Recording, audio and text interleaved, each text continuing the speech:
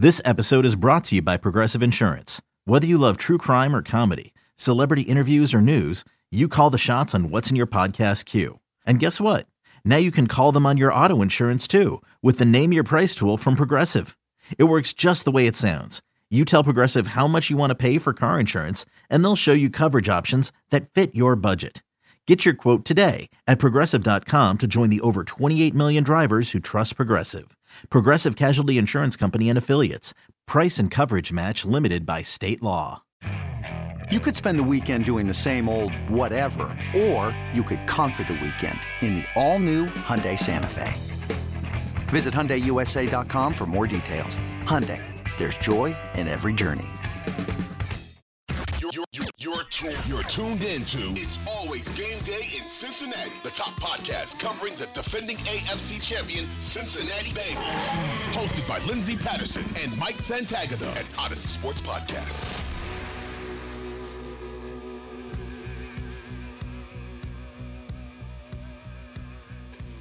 We are back on It's Always Game Day in Cincinnati. Lindsey Patterson, Mike Santagata. Mike, what is going on? Just a normal day.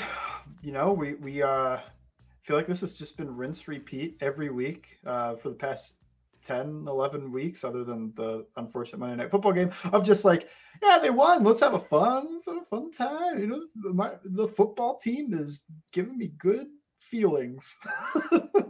I'll say this. The guy, Dominique Foxworth, he said it before the Bengals played the Carolina Panthers that PJ Walker was going to outplay Joe Burrow. Yeah, I saw that. Ever since that tweet, they're on a 10-game win streak. If they win the Lombardi, I am going right back to that comment and saying, ever since this tweet, this team went on a 12-game win streak, 10 games in a row, an impressive win versus the Buffalo Bills. And I can't stop thinking about that, but it's also championship week. So it's hard to balance the two. Can you tell me what happened to PJ Walker after that tweet? We never saw him again. Yeah, he got benched at halftime and didn't play again. Well, that's just like, it's so over the top. Like, yeah, you could think like the Bengals offense might struggle a little bit against this Panthers defense or something, or maybe you think the Bengals defense isn't going to do a good job against PJ Walker, blah, blah, blah. When the talent disparity is that far apart, where this guy has been a career backup versus Joe Burrow, who's a number one overall pick and clearly has shown at least Pro Bowl, to me, MVP and All-Pro level talent, to tweet that, it's like the Chiefs defense isn't good. So when they face the Raiders, and you go, I think Jarrett Stidham's going to have a better game than Patrick Mahomes. Like, no, you would never tweet that. Or no. I think Skylar Thompson's going to have a better game than Josh Allen. You would never tweet that. Why then does Joe Burrow get the idea of, and I guess this was earlier when he was struggling a little bit, why does he get I think this backup quarterback's going to have a better game than him? No, he's not. And I know PJ Walker had a good game right before that, but no, he's not. Like, that's just so stupid. Like, what are the odds that happens? Like 1 in 100? It's absolutely insane. The Joe Burrow season has been absolutely incredible. If you think about it, you could go back to week 1, which we've talked about plenty of times, when they turned the ball over 5 times. He had the surgery. He's never had a normal off season. It's been kind of crazy, but you actually tweeted out earlier today about just kind of being impressed with the jump that you've noticed over the last year. I want you to talk more about that and why you see that. Okay, so the tweet was about, I think, this jump he made from 1 calendar year ago till today is just as impressive as the jump he made from his rookie year to his second year. Obviously, his second year, he finished awesome. He was great.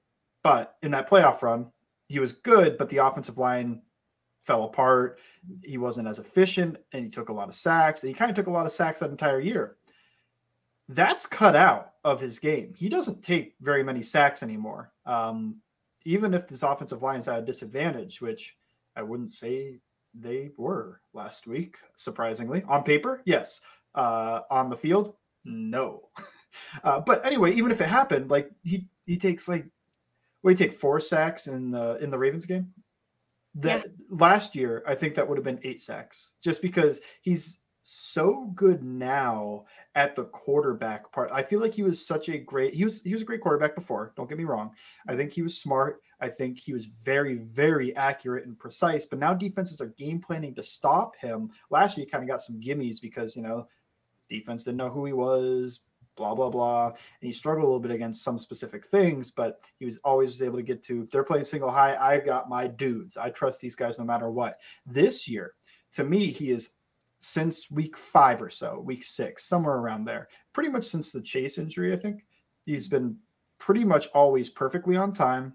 He has the same launch point for all the different concepts for the most part. He steps up, makes little movements in the pocket that are really impressive. He doesn't have to extend the play and get out of the pocket to make these type of plays. He can make the plays within the pocket while still avoiding that pressure.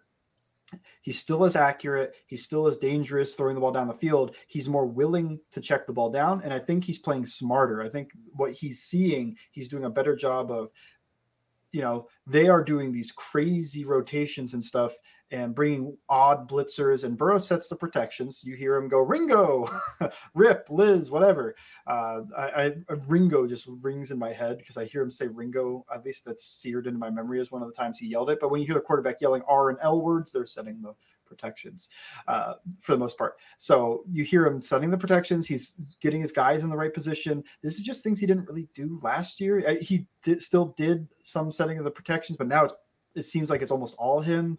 And I don't know, just the quarterbacking, I think, is what's so impressive. He's always like 3-step ball out. And this helps the offensive line so much that I've talked about before. When the quarterback gives you the consistent launch point, 3-step drop, he's always 7 yards deep or something like that. 5-step drop, he's always at 9 yards, and he'll step up if he needs to. Quick game, he's always at 6 yards. Just when the offensive line knows that, they don't have eyes in the back of their head, even though it seems like it at times. They don't know exactly where the quarterback is, but when they are consistently, and he's not drifting left or right on these plays, when he's consistently launching from the same spot with the same speed to throw, he's one of the quickest time to throw. It's Brady, then him. And they both push the ball downfield too. And so this is just the quarterbacking element of everything, the processing, the accuracy, everything's there. But yeah, he's just added on this layer of extra smarts, extra consistency, just so much added to it. And I think he made that same jump from his rookie year to his second year. His rookie year, he's still a smart dude, but NFL games moves fast, and it takes a minute to operate like that. Burrow, to me, operates like a 8-year vet, almost like I've seen everything you could ever throw at me. But he's played like 2.5 years. He's played 2.5 years. So it's just crazy to me. I think it's awesome, the leap he's made, because I think he does such a good job now of helping his offensive line. And as late as like week 4, honestly, we'll say the Monday night game, I think he was a little early on a lot of those, but he wasn't really helping his offensive line as much. And now he does. Like, it used to be, you probably don't like the block for Burrow because you're going to get a little extra sack numbers and whatever, because he likes to hold on to that ball, take the deep shots, extend the play. And he's just learned one of the hardest things to do, which is rein that in and just take what the defense gives you. And I feel like that usually takes a lot of time to develop. I always go back. I don't remember which Seattle Seahawks defensive coordinator it was that said this, but he said the only guy that's ever been happy about taking a 6-yard passing play is Tom Brady. Honestly, it seems like Joe Burrow is kind of there. He's like, he takes a 6-yard passing play. He's like, got him. It's kind of crazy with him and his football IQ, because that was one of the things out of college. I remember talking to Marcus Spears, Chris Fowler, some of the college football guys who really watched him at LSU in his 2019 season. And that was one of the biggest things they praise him on. And you mentioned it's 2.5 years in the league, and this guy's playing like an 8-year vet. He's only going to get better with that. And that's really exciting when you think about with this offense and a franchise quarterback, because I think a lot of teams around the league would take him in a heartbeat right now with the football IQ that he has out there and what he's been able to do with this offense. We go back to those moments, the time when we found out that Ja'Marr Chase was going to be gone for about a month. And I truly still feel like that just helped Joe Burrow even more. Mm-hmm. And it feels so crazy to think and say that if we look back on it now in January, back to the time without Ja'Marr Chase. Yeah. What I think it actually even helped Joe Burrow a ton, because now, he had to learn to rein everything in. I don't have my safety blanket in Ja'Marr Chase, so I could just throw a ball up to, he still can with Higgins, but just having one of those guys and having to work. I got Trent Irwin now. like, yeah, he's going to make some awesome plays. He's not a guy that like, oh, go ball, Trent Irwin time, throw it up to him. He hit a few back shoulder fades to him, but it's not like that's just a guy that's just going to win consistently on the outside. So he had to learn how to play quarterback a little bit better, I think, during that time. And also, I think that Zach Taylor and Brian Callahan learned the passing offense a little bit better. They learned how to scheme things up a little bit better, what's working, what's not working, because sometimes plays that don't really seem to work for an offense, when you have a Jamar Chase, they could work, this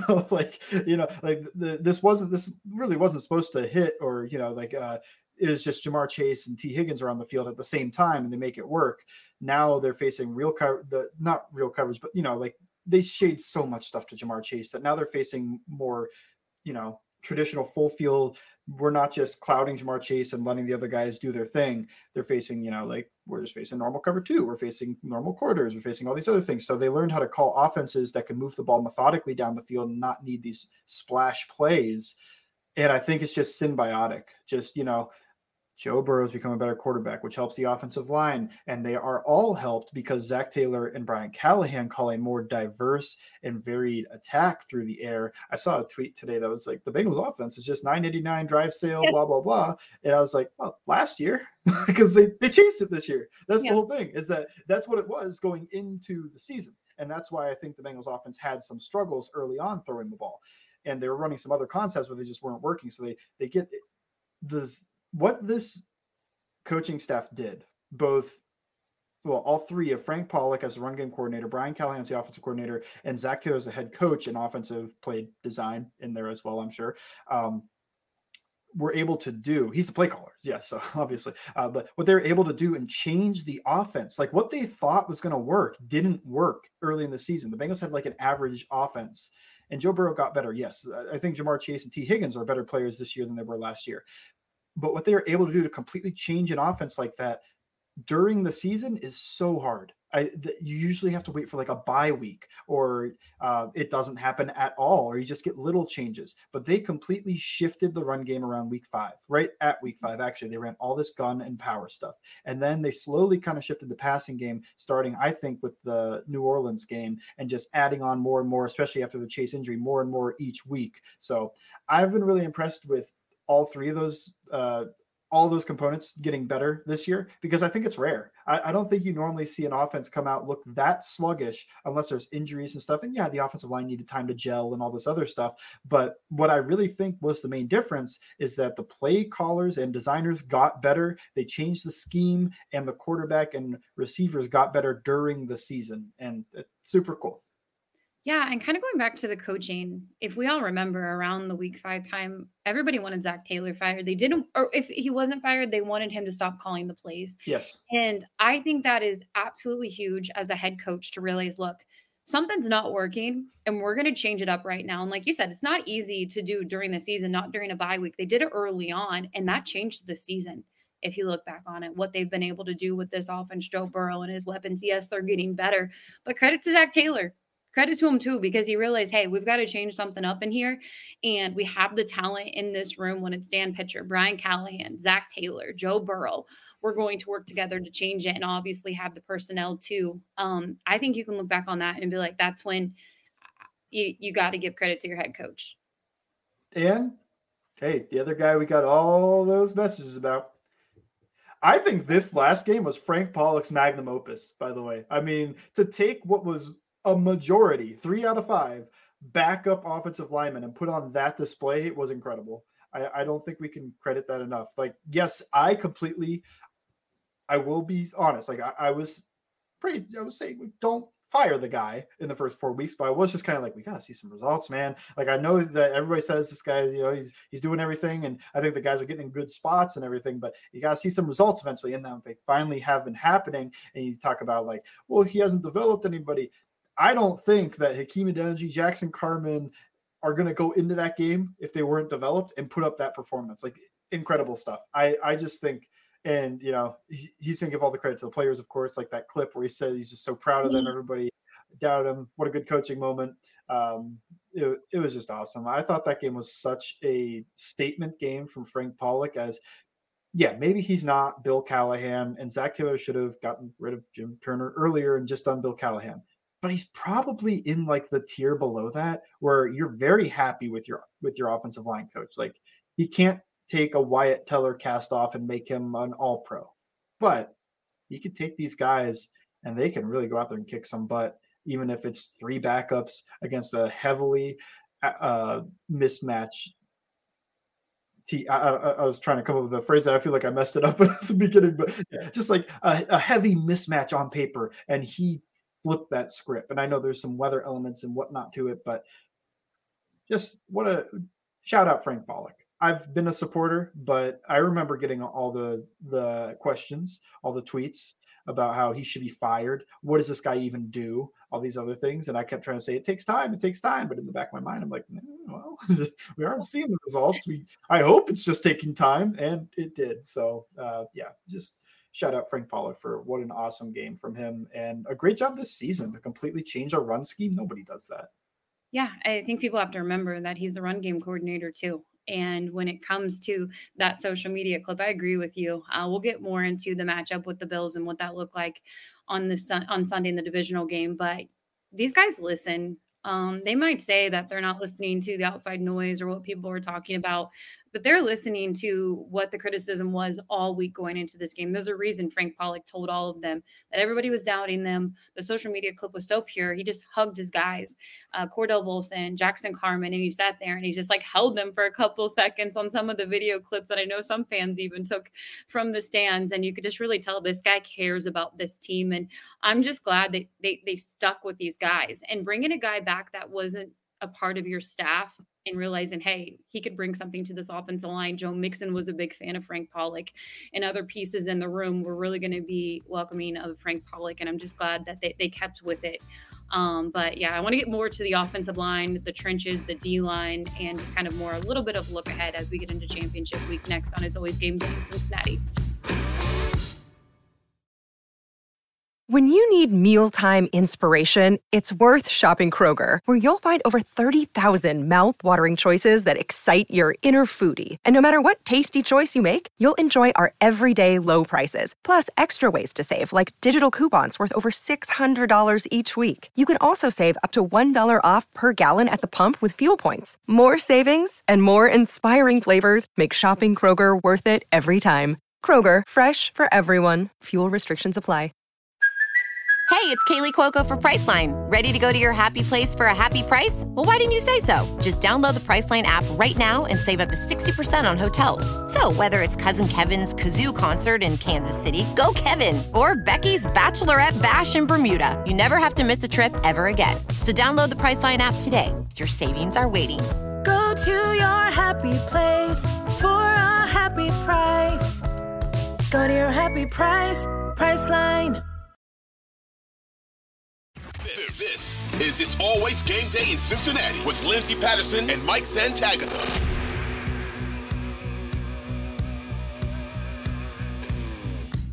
We are back on It's Always Game Day in Cincinnati. Offensive line. It was the only thing we talked about last week, and I'll be completely honest with you. Going into that game, I was a little worried when you're without 3 offensive line members. I mean, we think about those flashbacks from the playoffs last year and all the hits Joe Burrow took, even in the division round alone against the Titans. Jackson Carman getting the start at tackle. Cordell Volson's been 50-50 some of the season. He's had a few moments. Then you have Hakeem Adeniji out there, and Ted Karras, who was battling through. I know he was going to the sideline a couple of times. I feel like we'll get a little more about how he's feeling this week, but as of now, Zach Taylor says he's going to be good to go for that Kansas City game in a few days. But let's go to the offensive line. Focus on what really stood out to you first.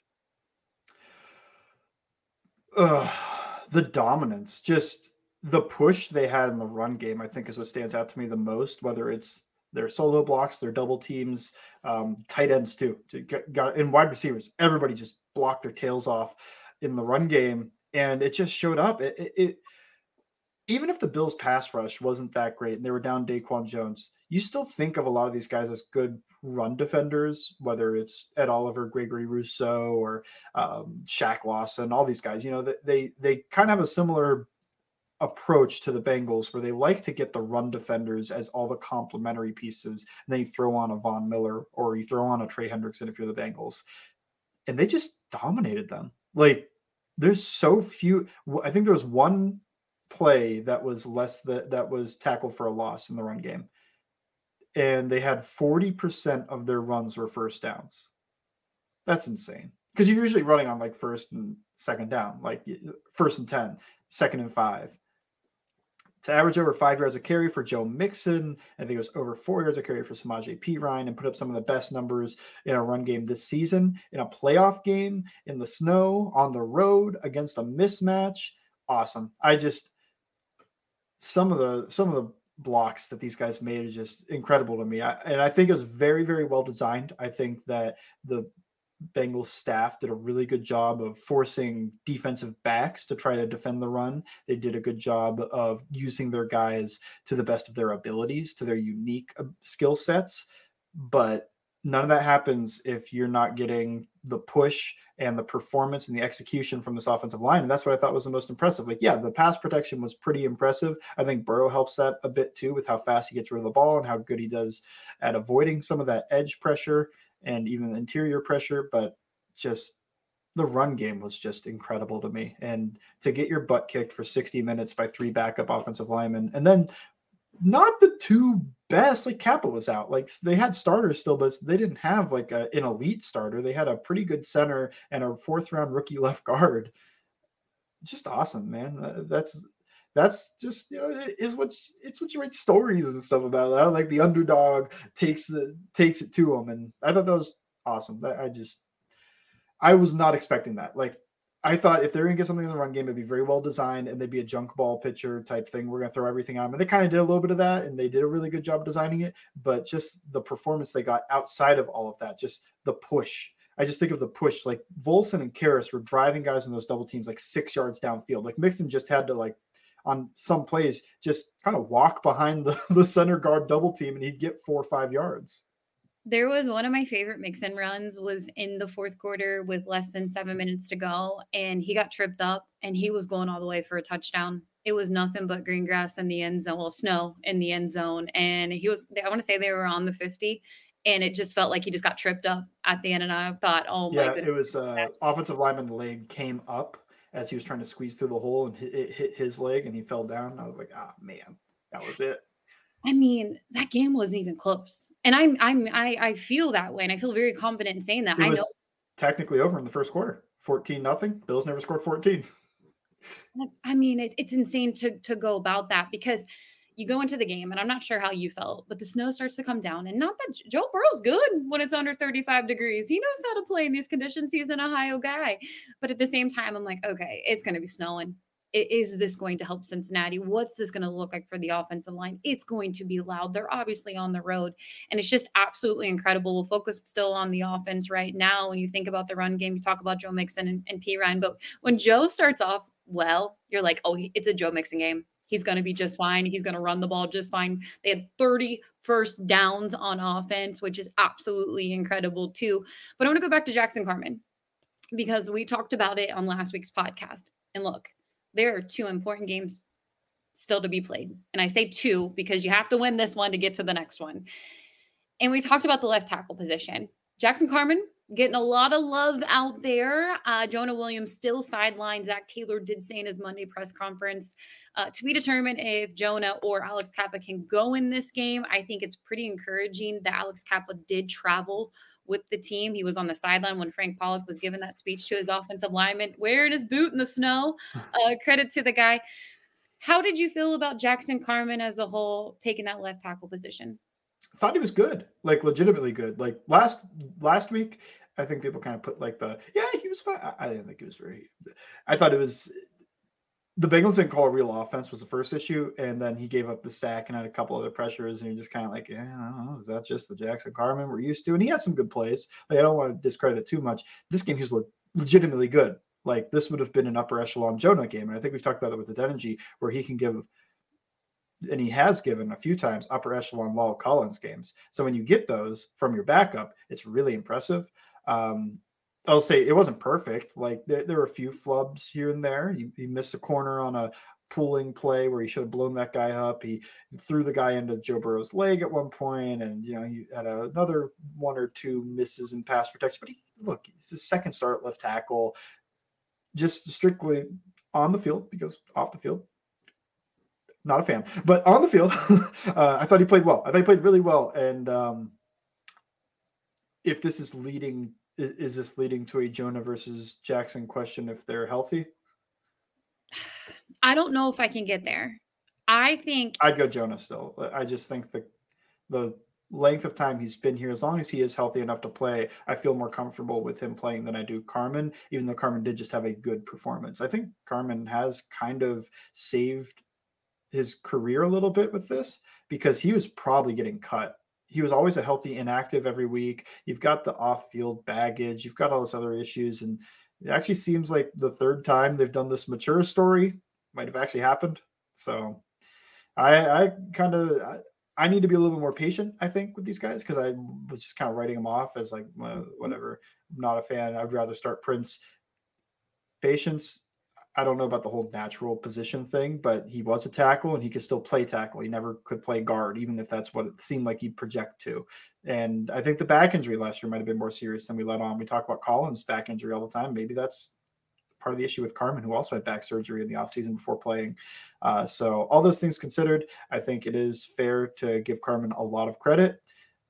But with all that said, I think I'd still just go Jonah, just because I think Jonah's fine. I think he's solid. I don't know where this Jonah's terrible narrative comes from, other than seeing all the times people have tagged me and said, he leads the league in sacks. It's like, well, they're not all his fault, man. Like, I don't have a cut up, but there's plenty of times where somebody else gives up the pressure and then Joe Burrow tries to run away from that, and Jonah's guy just gets to go make the tackle because Joe Burrow runs into it, or he's running away and it's not really Jonah's fault. It's like 5 seconds after the play. Like, yeah, he gives up sacks. Like, it's not to say he's never given up a sack in this season, but I think it's just a bad way to evaluate offensive linemen, because Jackson Carman, if we were doing that, would still be on pace to give up like 9 sacks this season, which would be top 5. I think this is a good thing if you have this problem. Say Jackson has to play in this game and the Bengals are able to win and he looks good out there. If you get another 2 to 3 weeks, which I'll count this week as a third week until you get to that 2-week period before the Super Bowl, if they win this game, you get Jonah Williams rest going into the Super Bowl and getting that time to heal. You could say the same thing for Alex Kappa. If we're going into the offseason and say that Jackson Carman performs well, that he can be another depth piece when it comes to the tackle position, that is a great problem to have for a team that has offensive line issues, for a rookie that, well, not even a rookie, second-year player that a lot of people thought, what a bad draft pick.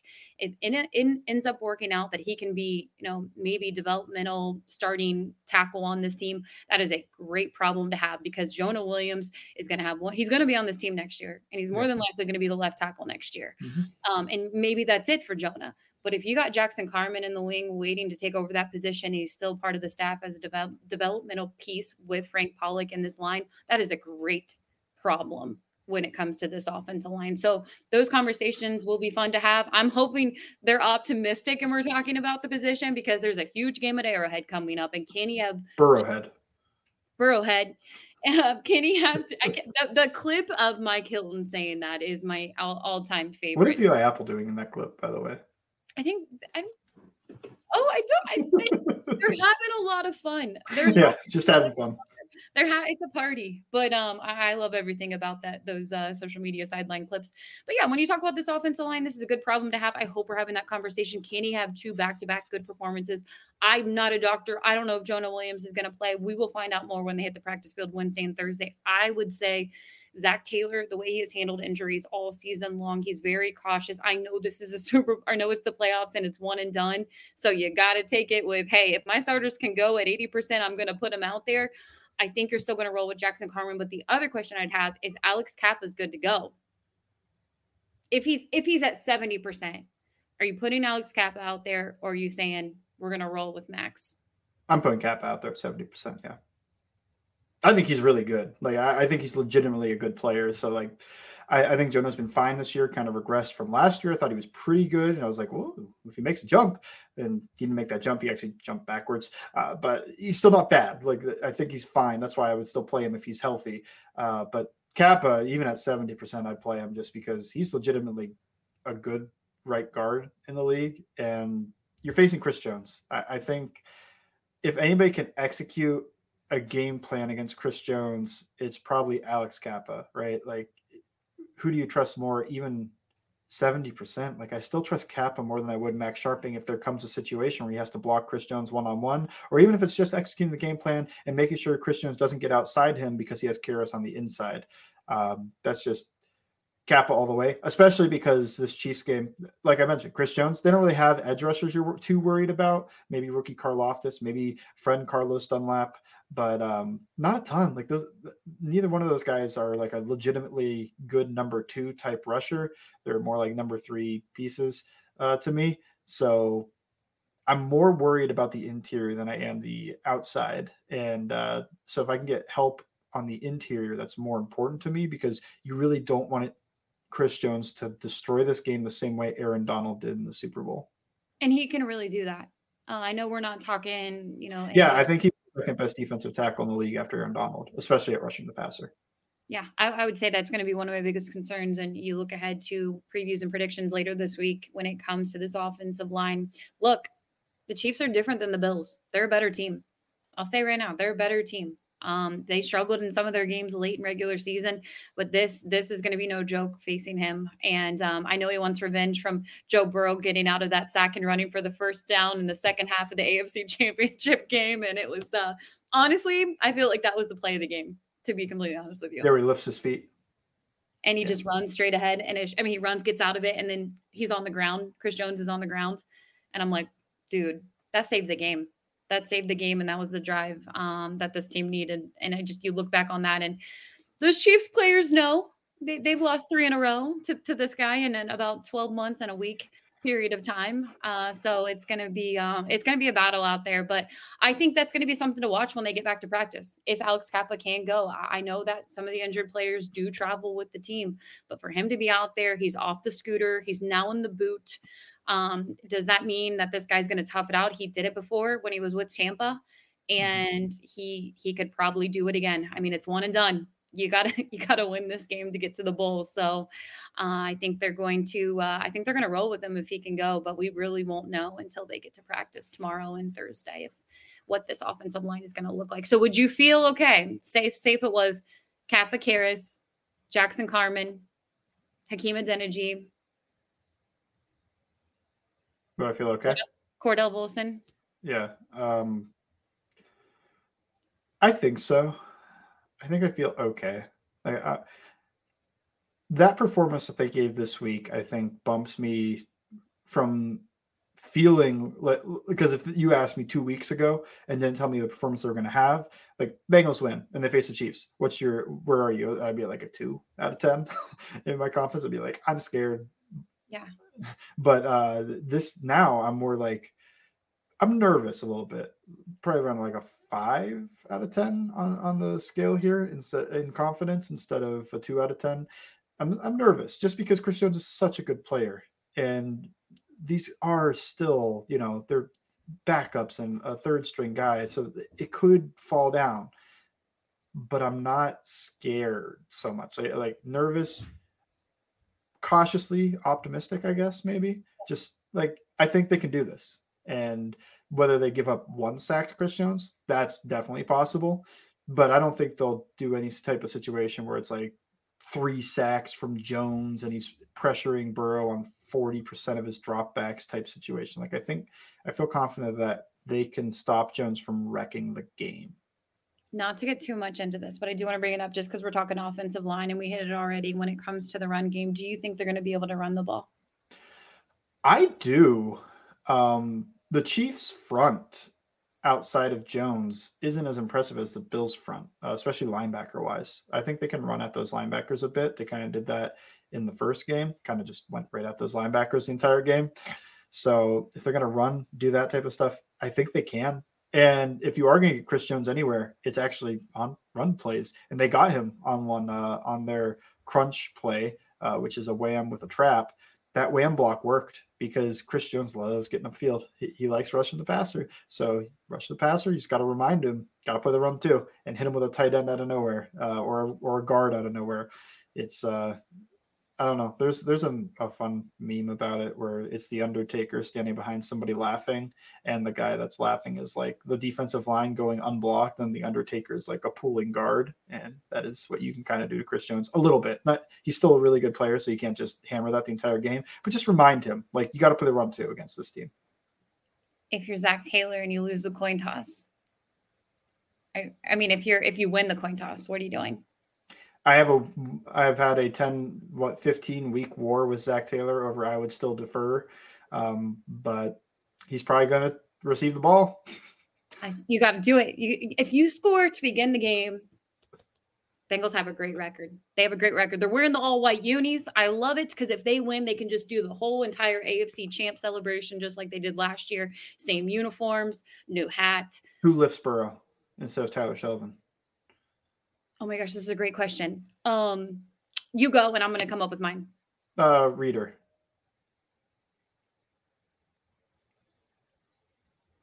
Yes. Yes. I'm like trying to think. I was like Jamar Chase, and I was like, no, he's so tiny. He wouldn't be able to put him on his shoulders. It'd be hilarious if I tried to recreate Jamar Chase fell down trying to hold him up or something. Never mind. Jamar Chase is strong enough that he could do it. I'm just saying that, he is not DJ Reader, Tyler Shelvin type. Hayden Hurst. Nick says Hayden Hurst, and I like that. He's a big, strong guy. But people forget that Joe's pretty tall. He's a pretty tall dude. 6'4". 6'4", pretty big for a quarterback, I would say. Hayden Hurst probably 6'5". Goodness, I hope we're talking about that. I hope we're talking about that when we record on Sunday night. That who held Joe Burrow up, because they're gonna do it. They're gonna do it again. I love the DJ Reader. Two of the most valuable players on the team. Yeah. Doing that, you have to do that. Well, more on the defensive side next on It's Always Game Day in Cincinnati. Another day is here, and you're ready for it. What to wear? Check. Breakfast, lunch, and dinner? Check. Planning for what's next and how to save for it? That's where Bank of America can help.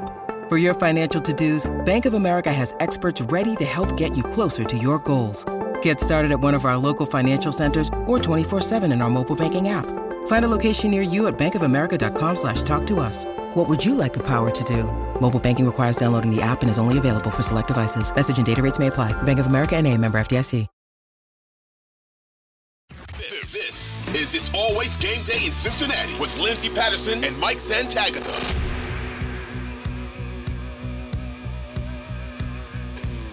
We are back on It's Always Game Day in Cincinnati. Defense.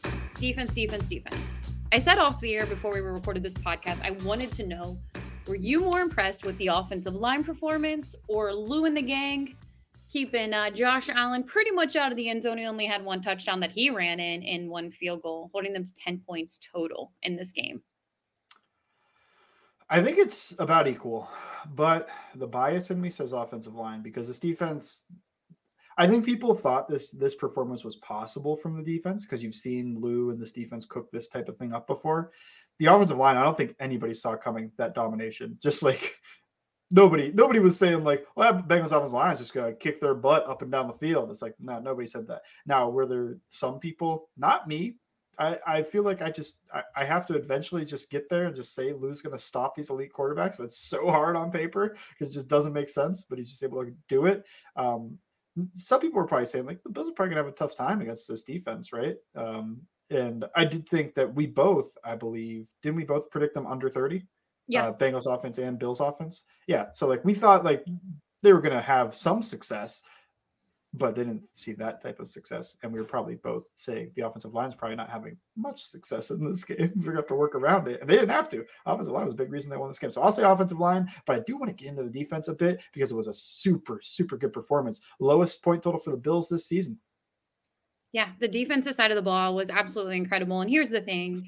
Again, after a game, everybody has takes, how they feel the game win. It was snowing. Maybe it was an advantage for Cincinnati. But, like, look, both teams were out there playing in the snow.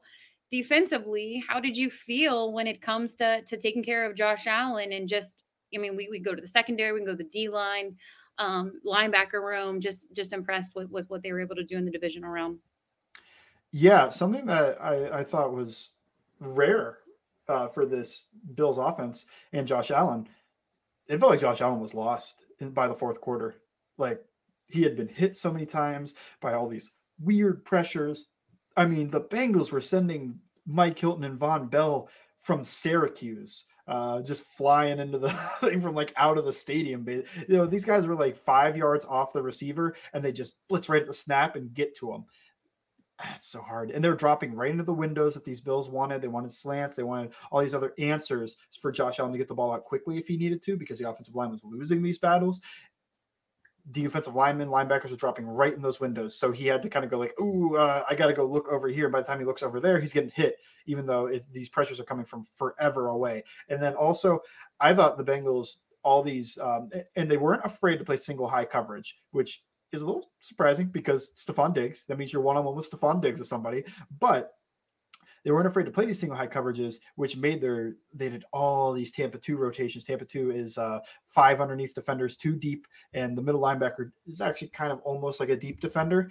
They did so many funky Tampa 2 rotations, and they came with like Trey Hendrickson's going to drop into one of the hooks, or, Sam Hubbard or Joseph Osai's going to drop into those, or maybe both. And they would send Mike Hilton, or they'd send somebody else. And sometimes they play drop 8 with that, which is sending an 8th defender back. So you have 2 deep and 6 underneath defenders.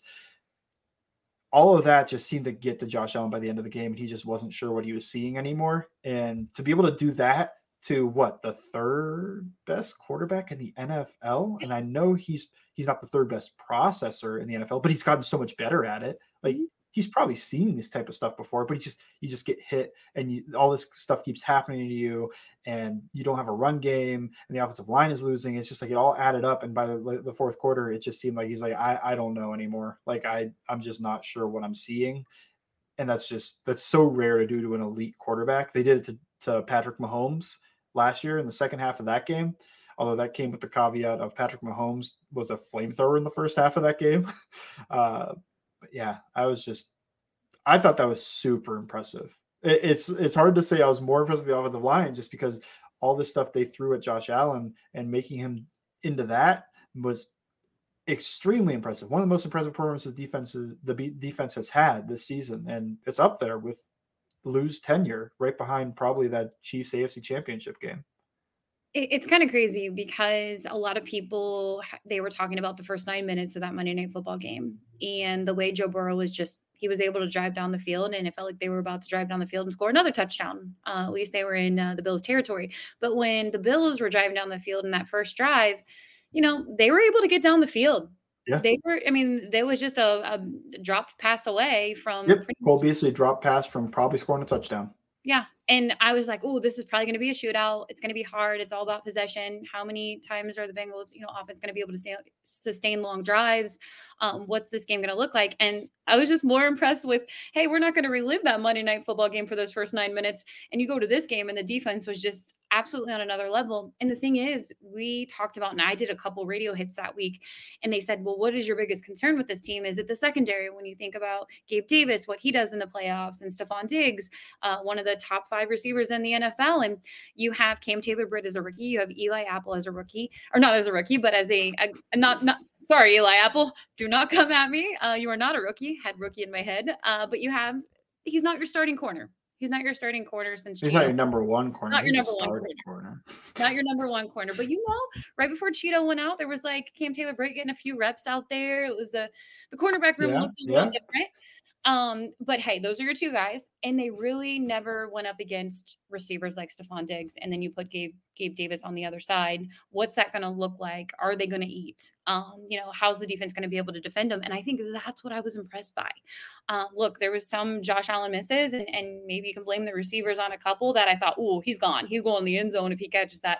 And the defense was able to really step up in the secondary. So I was really impressed with what I saw from Cam Taylor-Britt and Eli Apple in that game against 2 legit receivers. Me too. Like I mentioned, they played some single high. They played some quarters. All this means is if that receiver is going vertical or outside, he's yours. And even though it's zone coverage, you are one-on-one with that guy.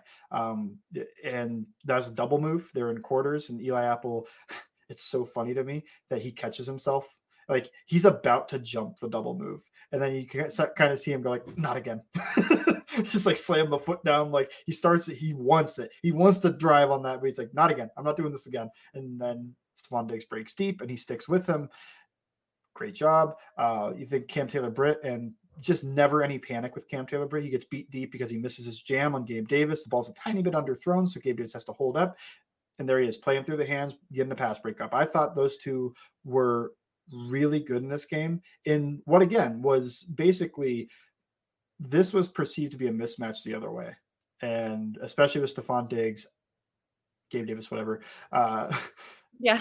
But especially with Stefon Diggs, it's like, this is a mismatch. Like if you're going to be one-on-one with Stefon Diggs, you're going to get toasted. And they didn't. They were one-on-one with Stefon Diggs, and they did not get toasted the entire game. Like, yes, they bracketed Stefon Diggs. They played a bunch of coverages to him. They did all this other stuff. But Stefon Diggs, despite all that, in the first game, had 30 yards on one drive. He had about 30 yards this entire game on 10 targets. I mean, that type of efficiency is like a bad running back type of efficiency, just catching dump-offs and getting tackled. Yeah, I thought both corners really everybody who was supposed to get beat stepped up.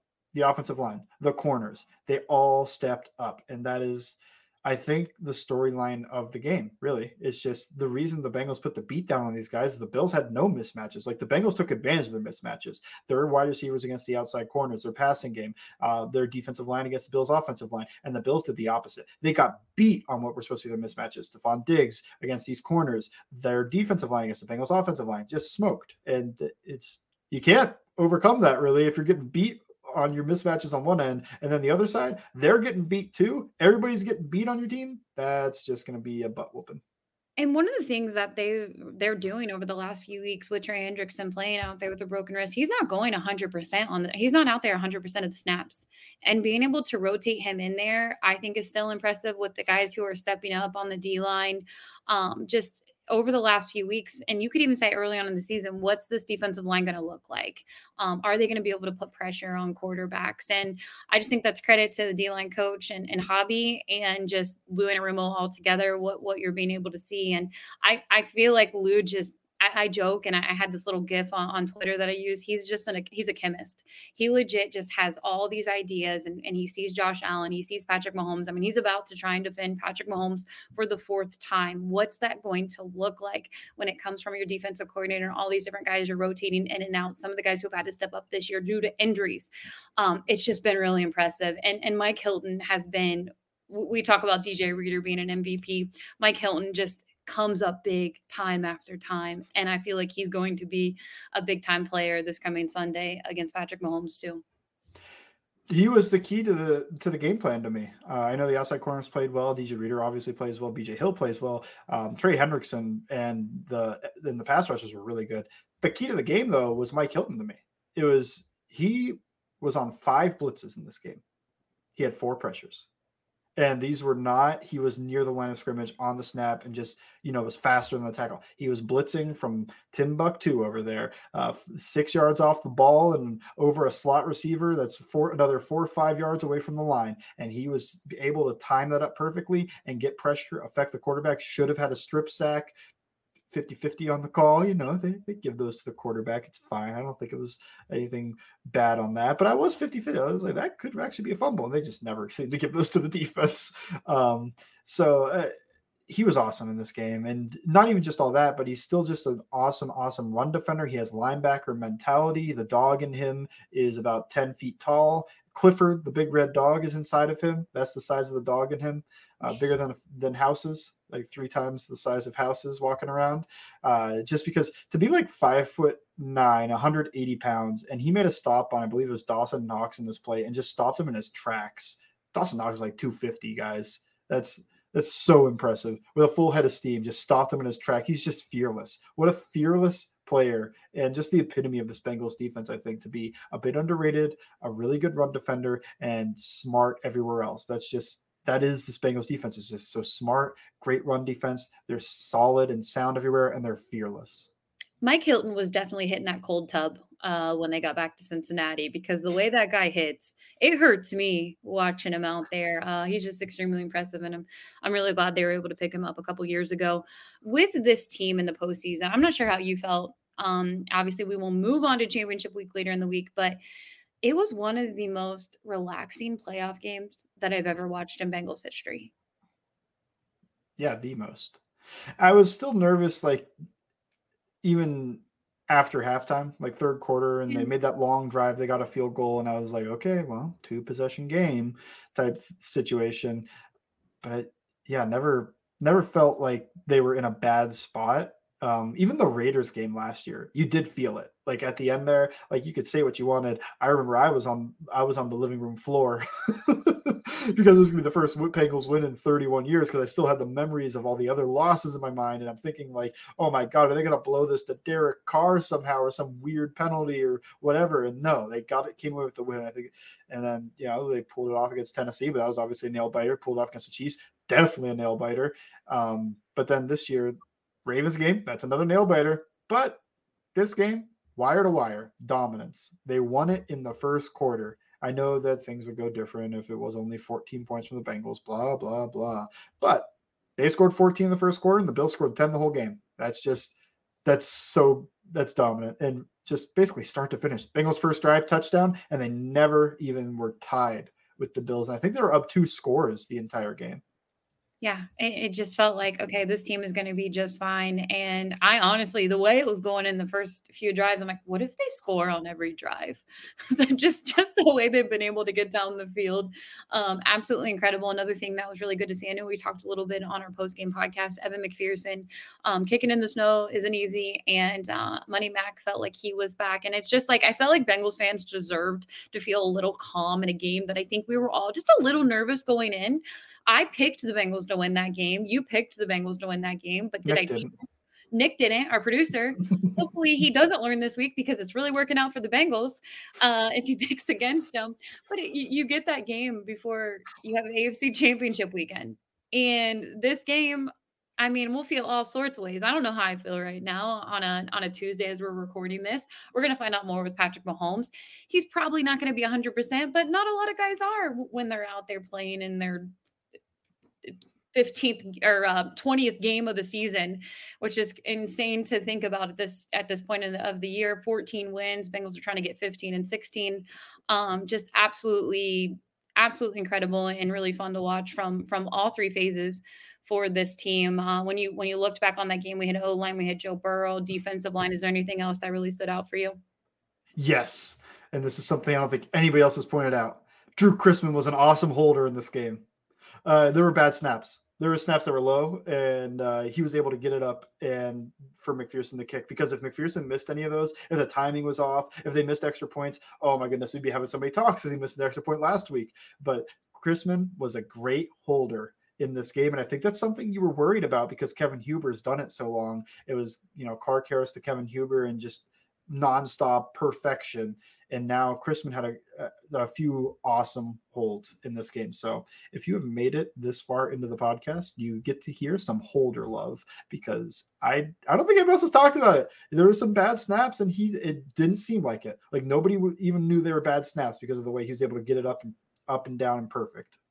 Look, you need him to be legit, because who knows if this game versus Kansas City, either the Niners or the Eagles, who are both legit NFC teams, and the Super Bowl should be just a wild one, depending on, if it's Kansas City, if it's Cincinnati versus the Niners or the Eagles, should be a really great matchup. And you need him to be on point when it comes to field goals and extra points. So yeah, that's extremely huge when it comes to the January playoffs, and just making sure your special teams is legit right now. And I'm pumped because the next episode we are talking AFC champ. All three segments will take your questions. We'll have previews and predictions. Will Cincinnati do what they did last year, repeat, and go to the Super Bowl, which is still absolutely incredible to even think about. This team is in the same position they were last year. Mike, what's going to be up on? I know you're busy. You have 3 articles this week. What's up on All Bengals? We're down 1 article. We did the takeaways. I'm going to do an offensive line article because it's what the people crave, I think. Mm-hmm. Sometimes I have a beat, sometimes I don't. And then Friday we'll have a preview on something Chiefs related. We'll see. But yeah, this week, by the time you listen to this, there should be an offensive line article just going over how they outperformed the Bills defensive line. Go check it out. Make sure you're following along. He has great clips to recap this past week versus the Buffalo Bills. Bengals_Sands. You can follow me at LNDS Patterson. Thank you for listening to It's Always Game Day in Cincinnati.